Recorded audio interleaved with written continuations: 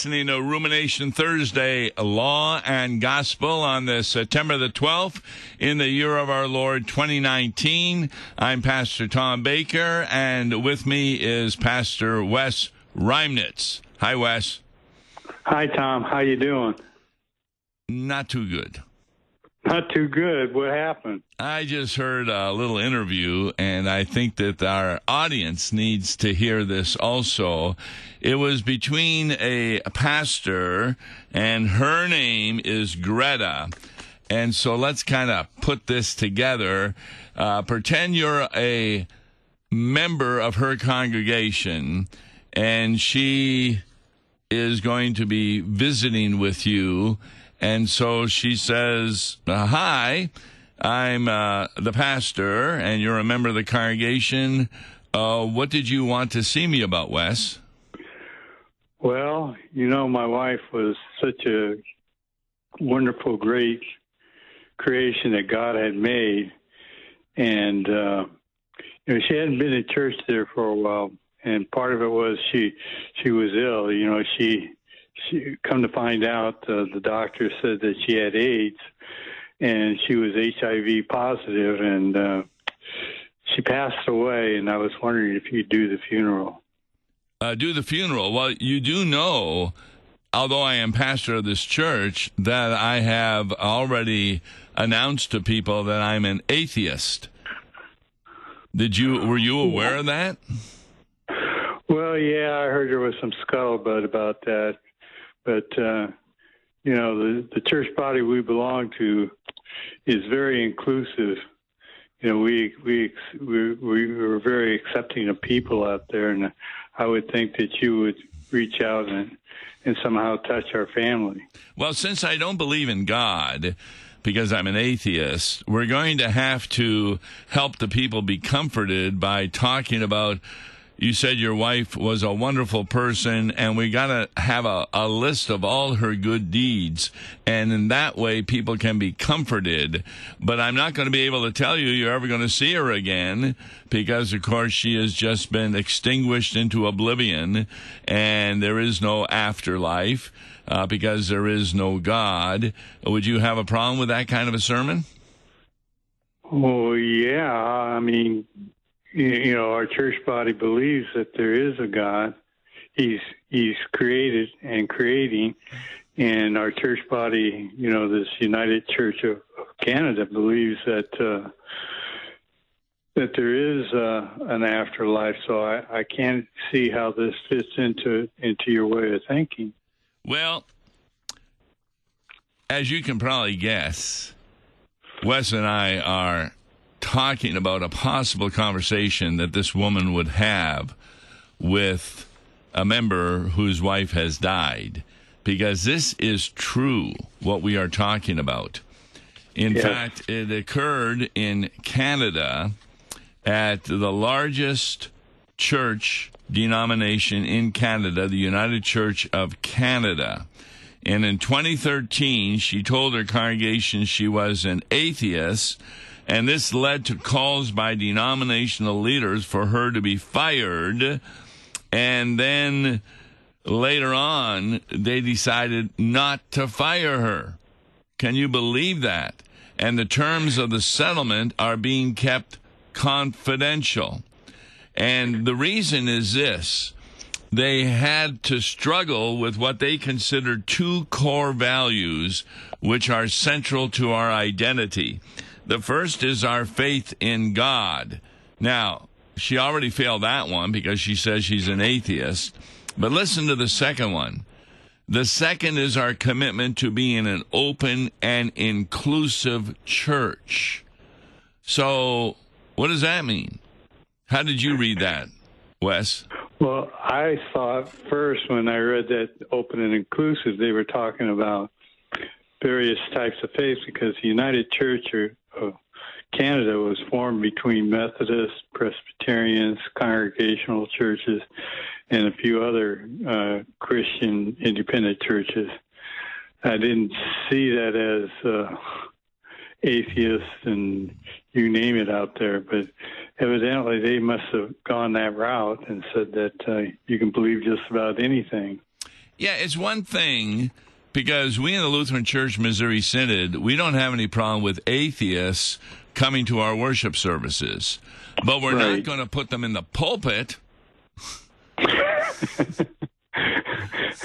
Well, you know, one of the things that in taking a look at this that struck me was they don't accept the Bible as being God's word.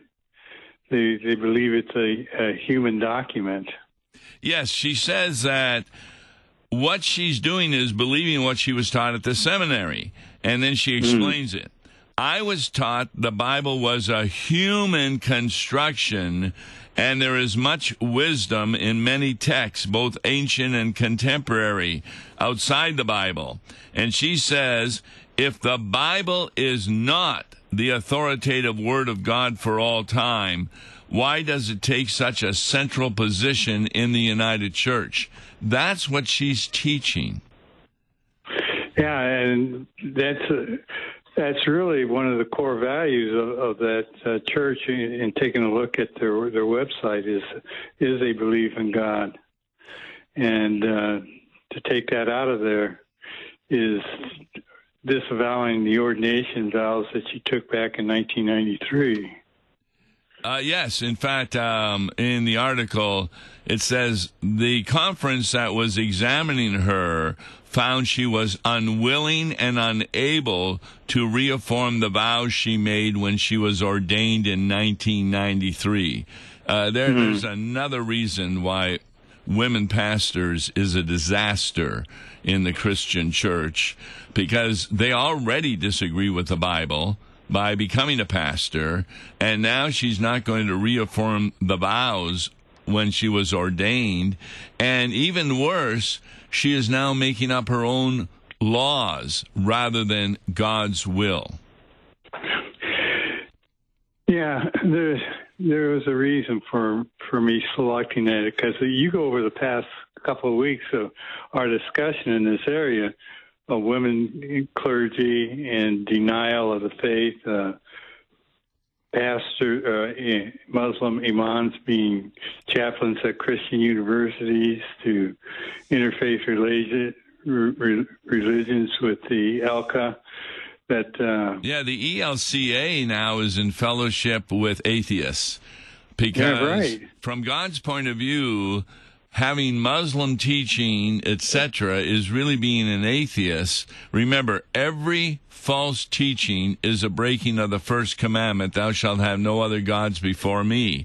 And therefore, Allah and all these other religions that don't believe in Jesus Christ as the only way of salvation, from God's point of view, they are atheistic in the sense that they deny that there is a God as revealed in Holy Scripture. Right. And this United Church of Canada watered down their belief system so much that there's little or nothing about Christ other than Christ is a Redeemer, that we can now work out our salvation, so to speak.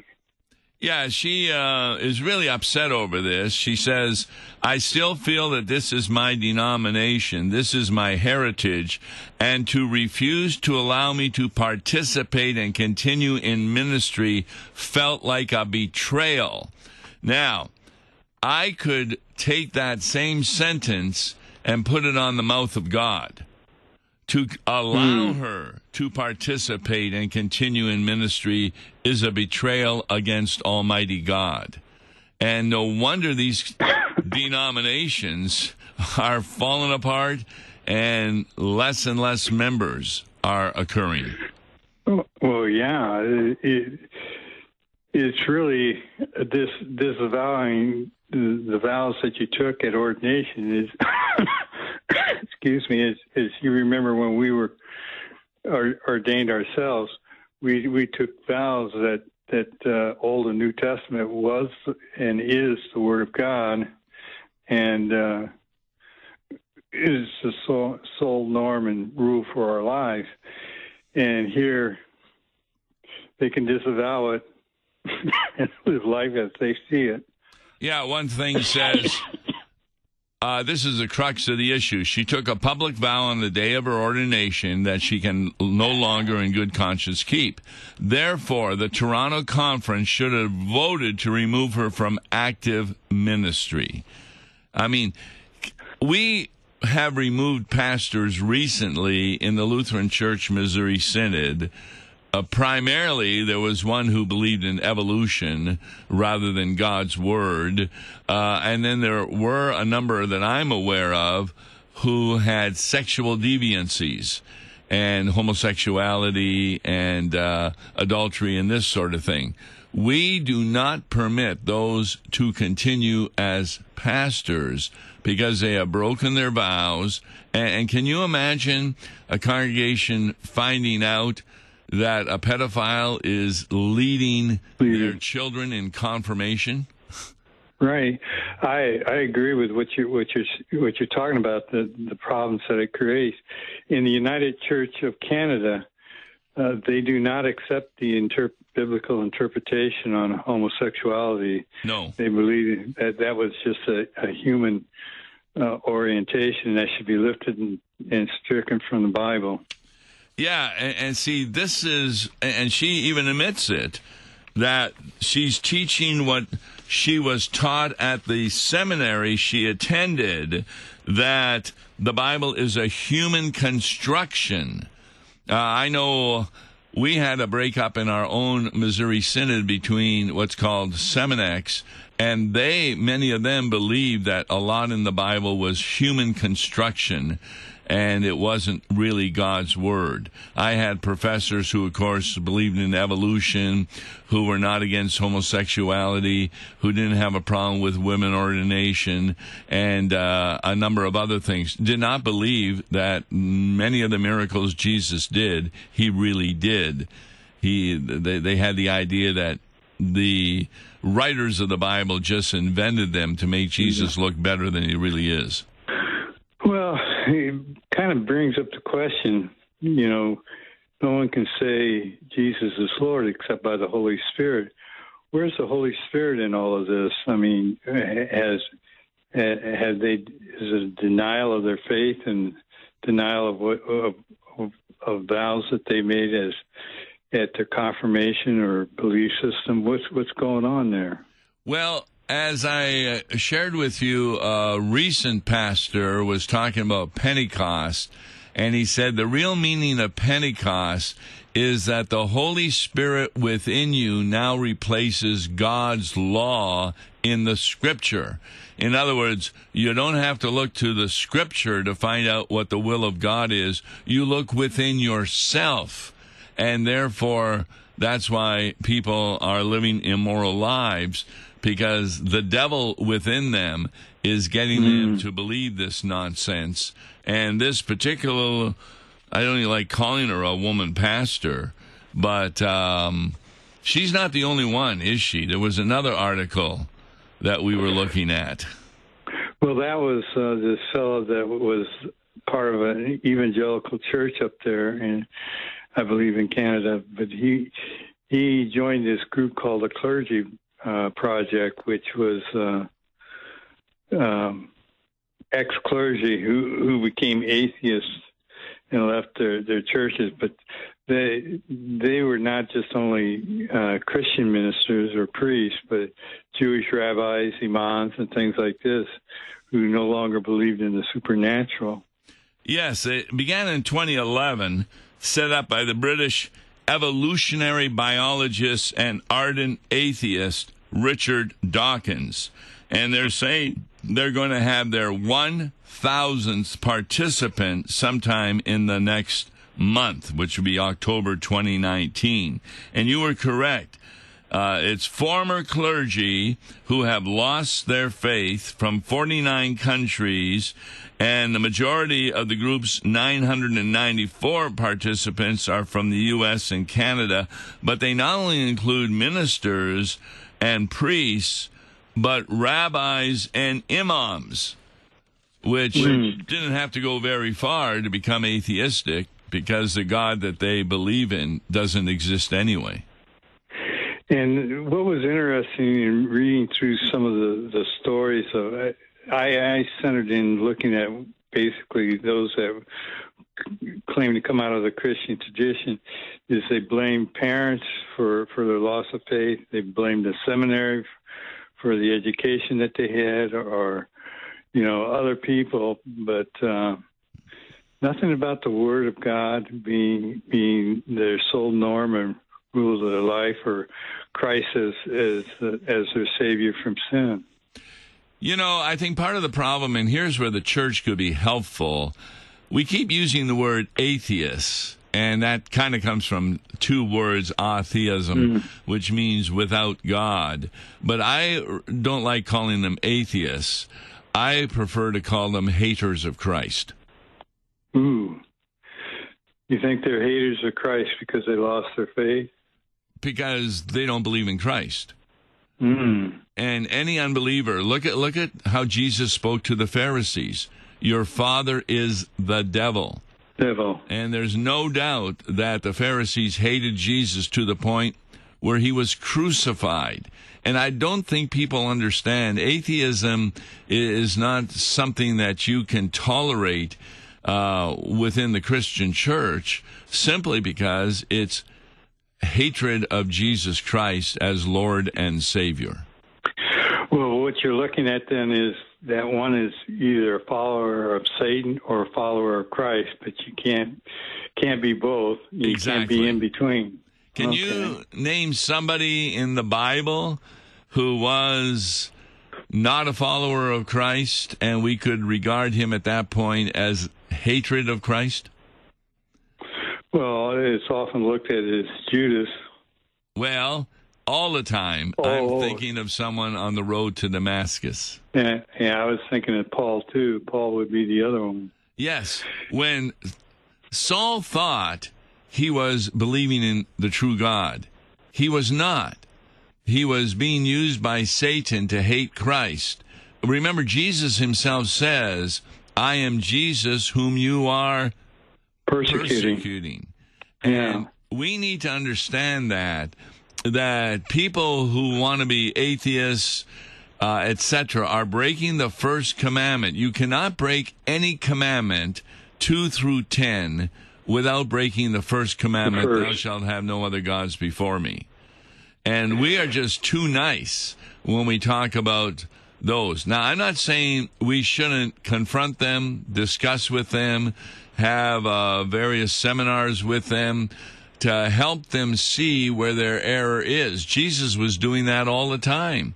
Even though he knew they hated him, he still would have conversations with them, but he did not back off doing what they consider to be blasphemy, namely talking and eating with prostitutes and with tax collectors and known sinners, because that's why he had come into the world. And we ought to have the same attitude toward those who hate Christ. Yeah, well said. And I think that goes back to what you said earlier. They don't fill our pulpits. We are the ones that spend the time talking, witnessing, instructing, trying to bring them back into the faith, not them espousing stuff which the scriptures don't proclaim. It's kind of interesting, this word inclusion. Our people need to understand that it can mean something good and it can mean something bad. When the Missouri Synod says we are an inclusive denomination, that means there's no one we would refuse to come to our worship services to hear the Word of God or come to our adult Bible classes. But the way the Word is being used today is to talk about unrepentant sinners can become members of the Holy Christian Church. And an example, of course, is this woman who has announced that she is an atheist, Greta Vosper, Vosper. You can look it up on Google and find a lot more about her. Yeah, what brings to mind is we're very inclusive in our liturgy, and that's when we make confession of sins. I, poor miserable sinner. We all confess our sins as God describes sin, not as we describe sin. Exactly. There's no distinction between a pastor in God's eyes who is a sinner and a pedophile. Both are sinners deserving of eternal damnation.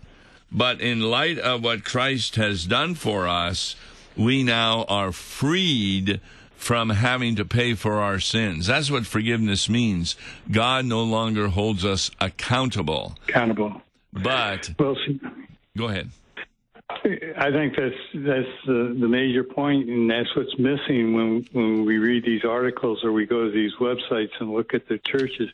Jesus is missing as the Savior from all sin, not what we call sin, but what he calls sins, and he died on the cross for us, rose for us.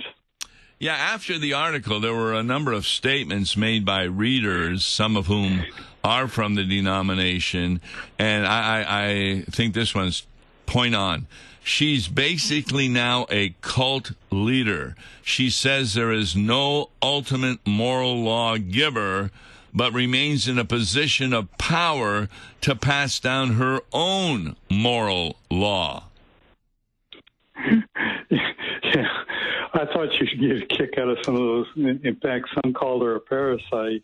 Yeah, they're not happy with her, and they're really angry at the denomination because one of the reasons is that for some reason her congregation is supporting her, and so the denomination didn't want to start a fight with the congregation. Can you imagine Jesus saying, "Oh, I won't start a fight with you Pharisees. You're right. You're saved by your ceremonial law obedience.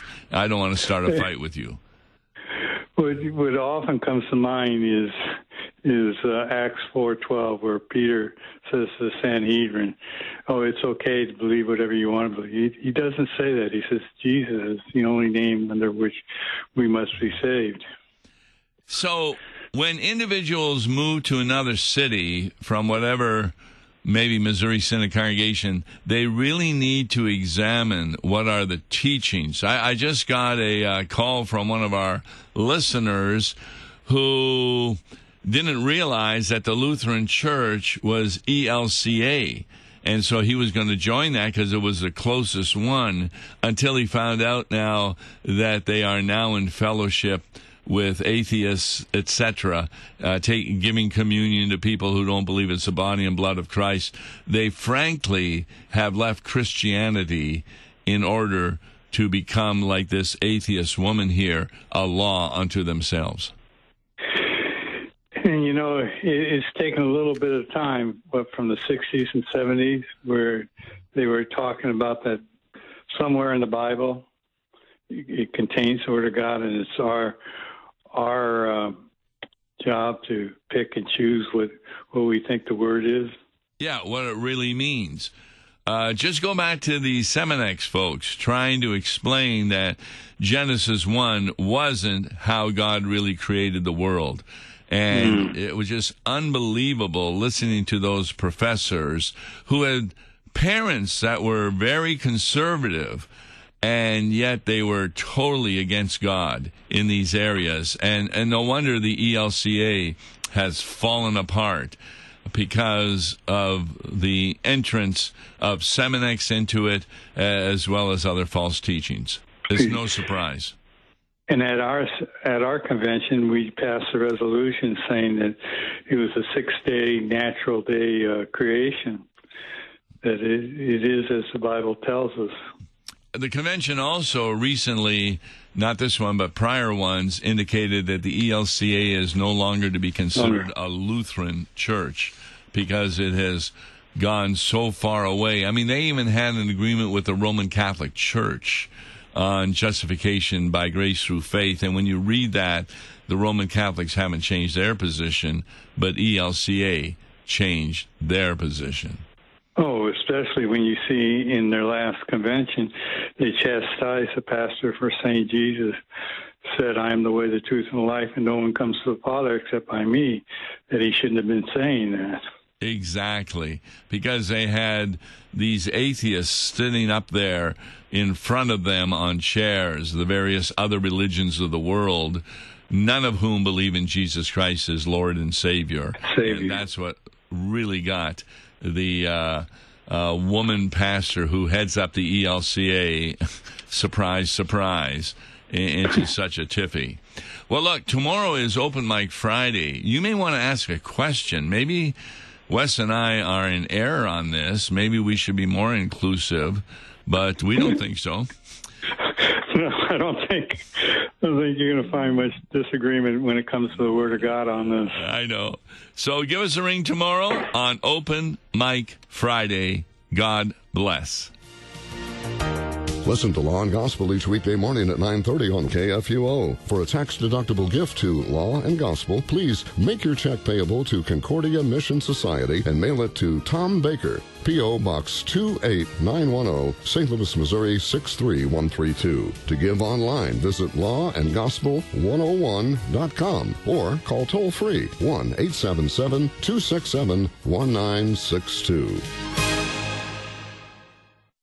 Views and opinions expressed on Worldwide KFUO may not represent the official position of the management or ownership of KFUO, the Lutheran Church Missouri Synod. If you'd like to comment on programs or topics heard on Worldwide KFUO, write us at KFUO, 1333 South Kirkwood Road, St. Louis, Missouri 63122. You can also leave a question or comment on our comment line at 314-996-1542. We are the messenger of good news, Worldwide KFUO.